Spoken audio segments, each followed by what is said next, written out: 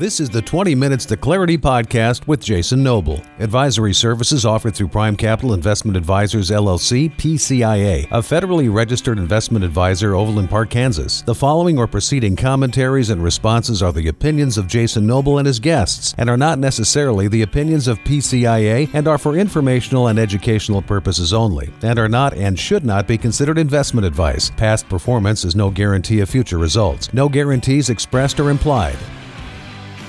Welcome to the 20 Minutes to Clarity podcast with Jason Noble, featuring down-to-earth interviews with people like the professional athletes we work with, the closet millionaires, the enterprising entrepreneurs, and others we have the pleasure of calling clients and business partners. Each podcast focuses on candid, one-on-one conversations with incredible people who share their journey to success, including the mistakes they've made along the way, the hard work it took to grow their net worth, and relatable elements of their life stories that you won't hear anywhere else. Now, here's Jason.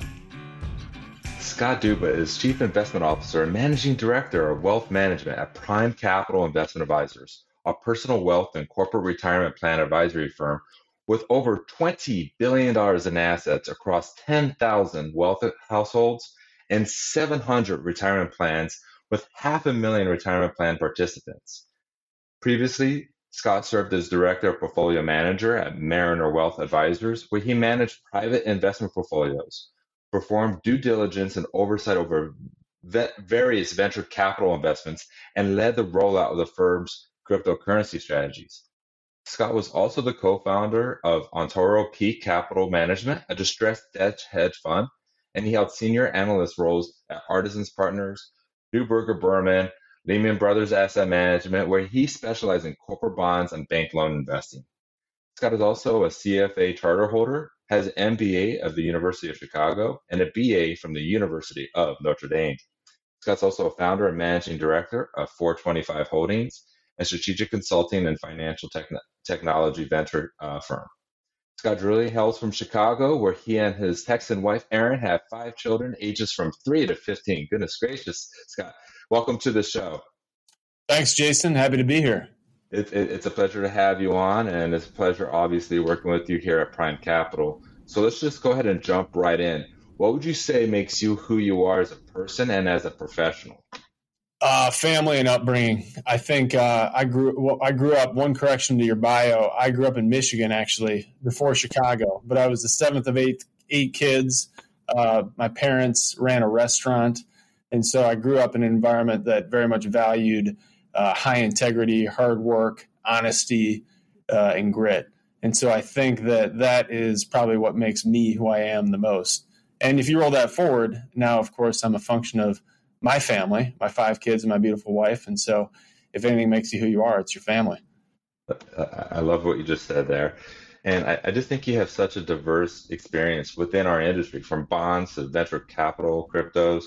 What was the driving passion that led you to doing what you're doing now as the Chief Investment Officer? Well, I'd say my professional career has been one of kind of just chasing curiosity about different asset classes and just wanting to learn more and more about businesses and analysis and investing. And when I look back, I've probably analyzed 10,000 different businesses over the course of my career across a variety of sectors and industries in different parts of the cap structure. And so what I really love about this role at Prime Capital, about what we do, is it enables me to employ that history and skill set and experience to not only serve our clients on both the wealth and retirement side, but also help train up the next generation of great investment leaders within our company. Sometimes I say I'm a jackknife or a Swiss Army knife. Maybe a dull one, but still a Swiss Army knife at that. So I like to bring those skills to bear anywhere I can to help our clients. No, we definitely appreciate it. And, let's take a moment to discuss your background in the corporate bonds and bank loaning investing side. With the bond market being twice the size of the equity market, how did that experience lend to your knowledge of being able to do market evaluations and business evaluations? Yeah, that's a great question. I think for the past probably 20 years, credit analysis has been a less sexy role because, frankly, we haven't had a lot of defaults and there's been a lot of money floating around that has been able to solve problems. But when you come up working for a high yield shop or doing distressed bond investing, you need to know not only the fundamentals of the business and the industry and the sector, but you need to know intricately how the capital structure works, how the firm earns a return on its capital, and how they're deploying that to the benefit of both the creditors and the equity holders. And so in my experience, having that ability to understand not only the business fundamentals, but also the capital structure and capital allocation is a real advantage when we look at different businesses and try to pick those that we think are ultimately going to be the winners in a given industry. I'm going to drill down a little bit on what you said. So what are some of the things you are looking at on the capital structures to determine a business that is poorly ran versus a business that's worthy of investing into and being a part of as an investor? What does that look like? If you could just give me and the audience some tidbits there. Well, I would say to start with, capital structure does not determine the quality of a business. It's kind of an afterthought, right? I mean, you could be a fantastic business with a terrible capital structure or a pristine capital structure and a terrible business. It's really the fundamental competitive positioning of the firm itself, the sector it's in, what the management team is doing that really ends up mattering the most over the long term. But when we look at capital structures, when I look at capital structures, what I'm trying to tease out is the company optimally allocating its free cash flow. For instance, if you saw a company that had a lot of debt that was very expensive and they were sending a bunch of cash flow to service debt, instead of investing in very good internal organic growth opportunities, that would be a bit of a missed opportunity. And you might find businesses that frankly just don't earn high returns on capital and therefore shouldn't be investing in the business. They should be distributing it to shareholders. So it's hard to encapsulate in just one or two nuggets, but when you just make sure you understand the cost of capital, both debt and equity, relative to the return opportunities inside of a business, it really shines a light on which managers are excelling and which ones could do better. That leads me into one of our update calls that we had the privilege of getting on a monthly basis. You were mentioning the companies who are able to manage the bottom of the line through this economic environment we're in right now will be able to get out of it a little bit better as we come out, because so many years they were managing just to the top of their balance sheets. Now they have to manage to the bottom. Yeah. So have you started to see that with more and more businesses managing to the bottom line and doing it better than what we've seen? Is that a trend that you've seen already in this environment we're in right now? Well, we're seeing the early signs of it, especially in the tech sector. We're seeing a lot of announcements of layoffs and hiring freezes that, we really haven't seen in a long time, especially in the tech sector. So you're starting to see a renewal in margin management and profitability management. And when you think about it, it makes sense. Capital was very cheap for a long time. And so management teams were not really, they were more being valued on growth, top line growth, as opposed to free cash flow and actual profitability. When rates are low and capital is free flowing, it's the growing companies that tend to get valued the most. Case in point is the venture capital sector over the past couple of years. Now that we're in an environment where capital is more expensive, people are valued more on being able to actually generate returns on that capital, not just growing revenue, but turning that into profitability and free cash flow to the shareholders. And so you're starting to see that discipline come back with companies announcing layoffs. But, the jury's still out in terms of how successful that will be. Certainly it would appear that economic growth is slowing and top line growth will slow down as well. And we'll find out probably in the next 12 years which ones are able to manage their business well to maintain margins and which are not. But to your original point about, I think what I had said about those that are strong get stronger in periods of stress, I think we'll absolutely see that over the next couple of years where those firms that have great competitive positions, have a pristine balance sheet and a great management team, they'll be able to take advantage of the current volatility to expand and grow their market shares. You brought up VC, and I do want to transition into private investments, whether that be private equity, venture capital, private debt, or even structured notes. That's a wide swath there, but how would you generally, high level overall, speak about how those types of investments play into constructing of an overall portfolio? Sure. I look at it this way. when you invest in private markets, it avails you to two different opportunities. Number one is investing in different companies than are available in the public market. Some of those are not as good. Some of them are even better than what you can find in the public market.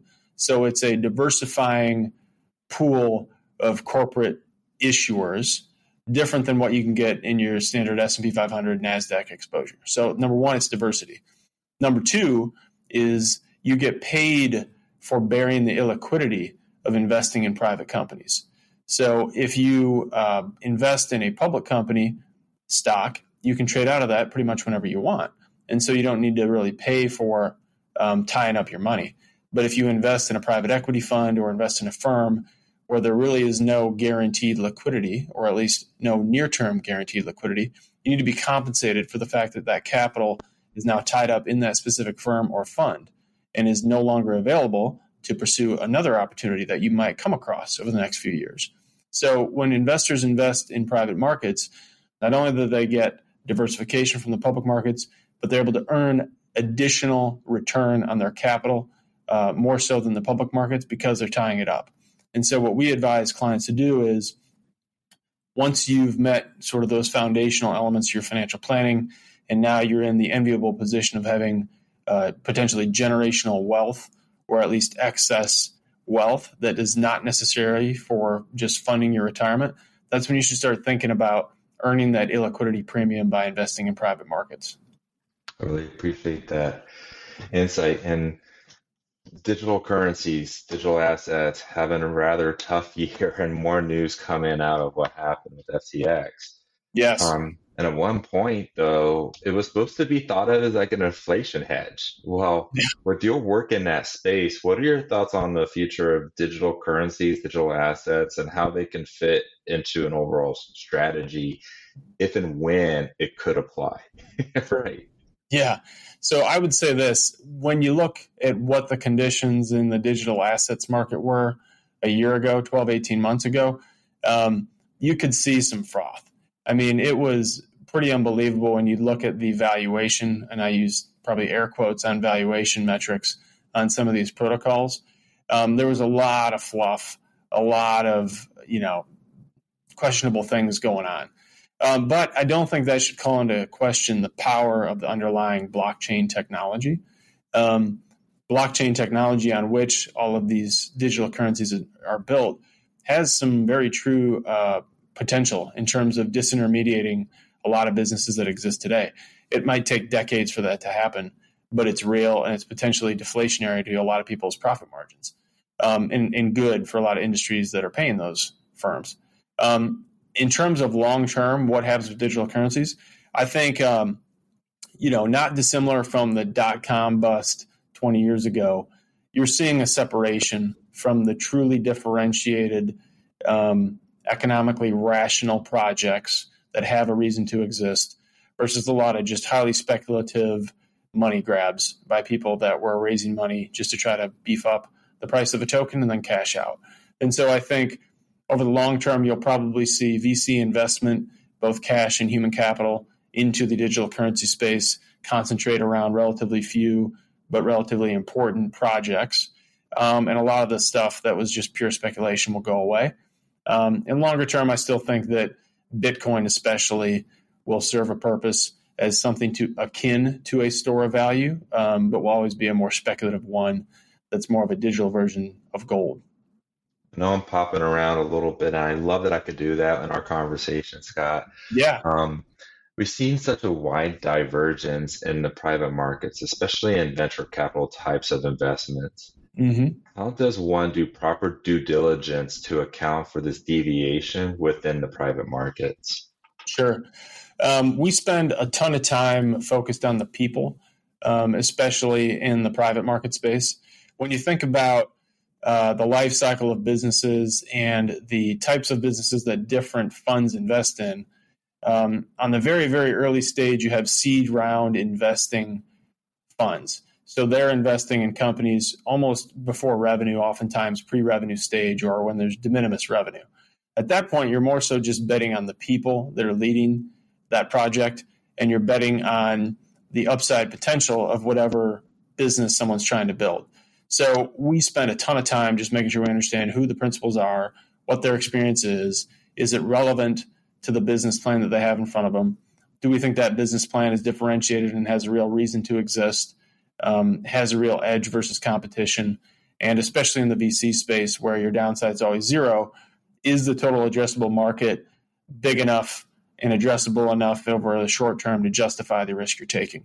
So when you think about private equity and private markets, VC got very, very frothy, really because of what we referred to earlier. When capital's cheap and rates are low, you get rewarded for growth, and people tend to be rather greedy. And so valuations in the VC space got very frothy. We're having a bit of a reset there, and that'll take a few quarters until these companies start to need more capital.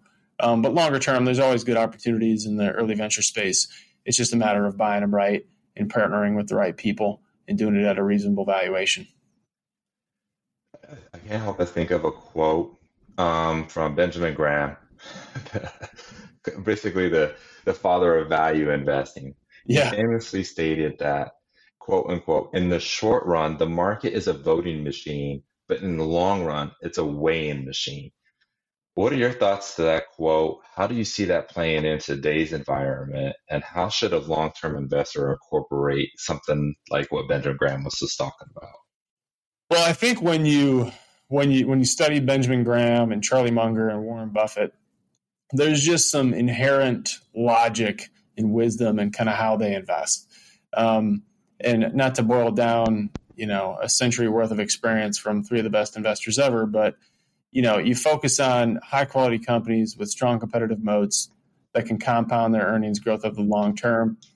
And if you buy great companies at reasonable valuations, you'll do quite well. And that strategy has been proven successful for a very, very long time. I think that the problem with employing that strategy for a lot of people is it takes a lot of discipline. You're going to underperform when the market gets zany and everything's going up.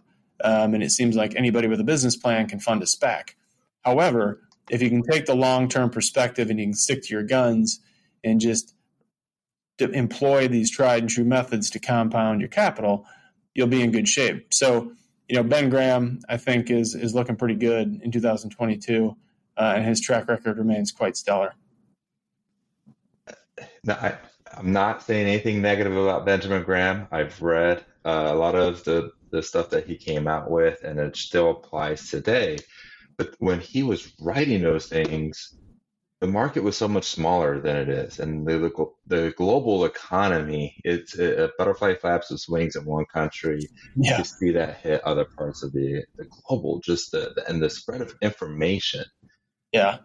It goes to me into a fundamental discussion that still happens in our industry between fundamental analysis and technical analysis.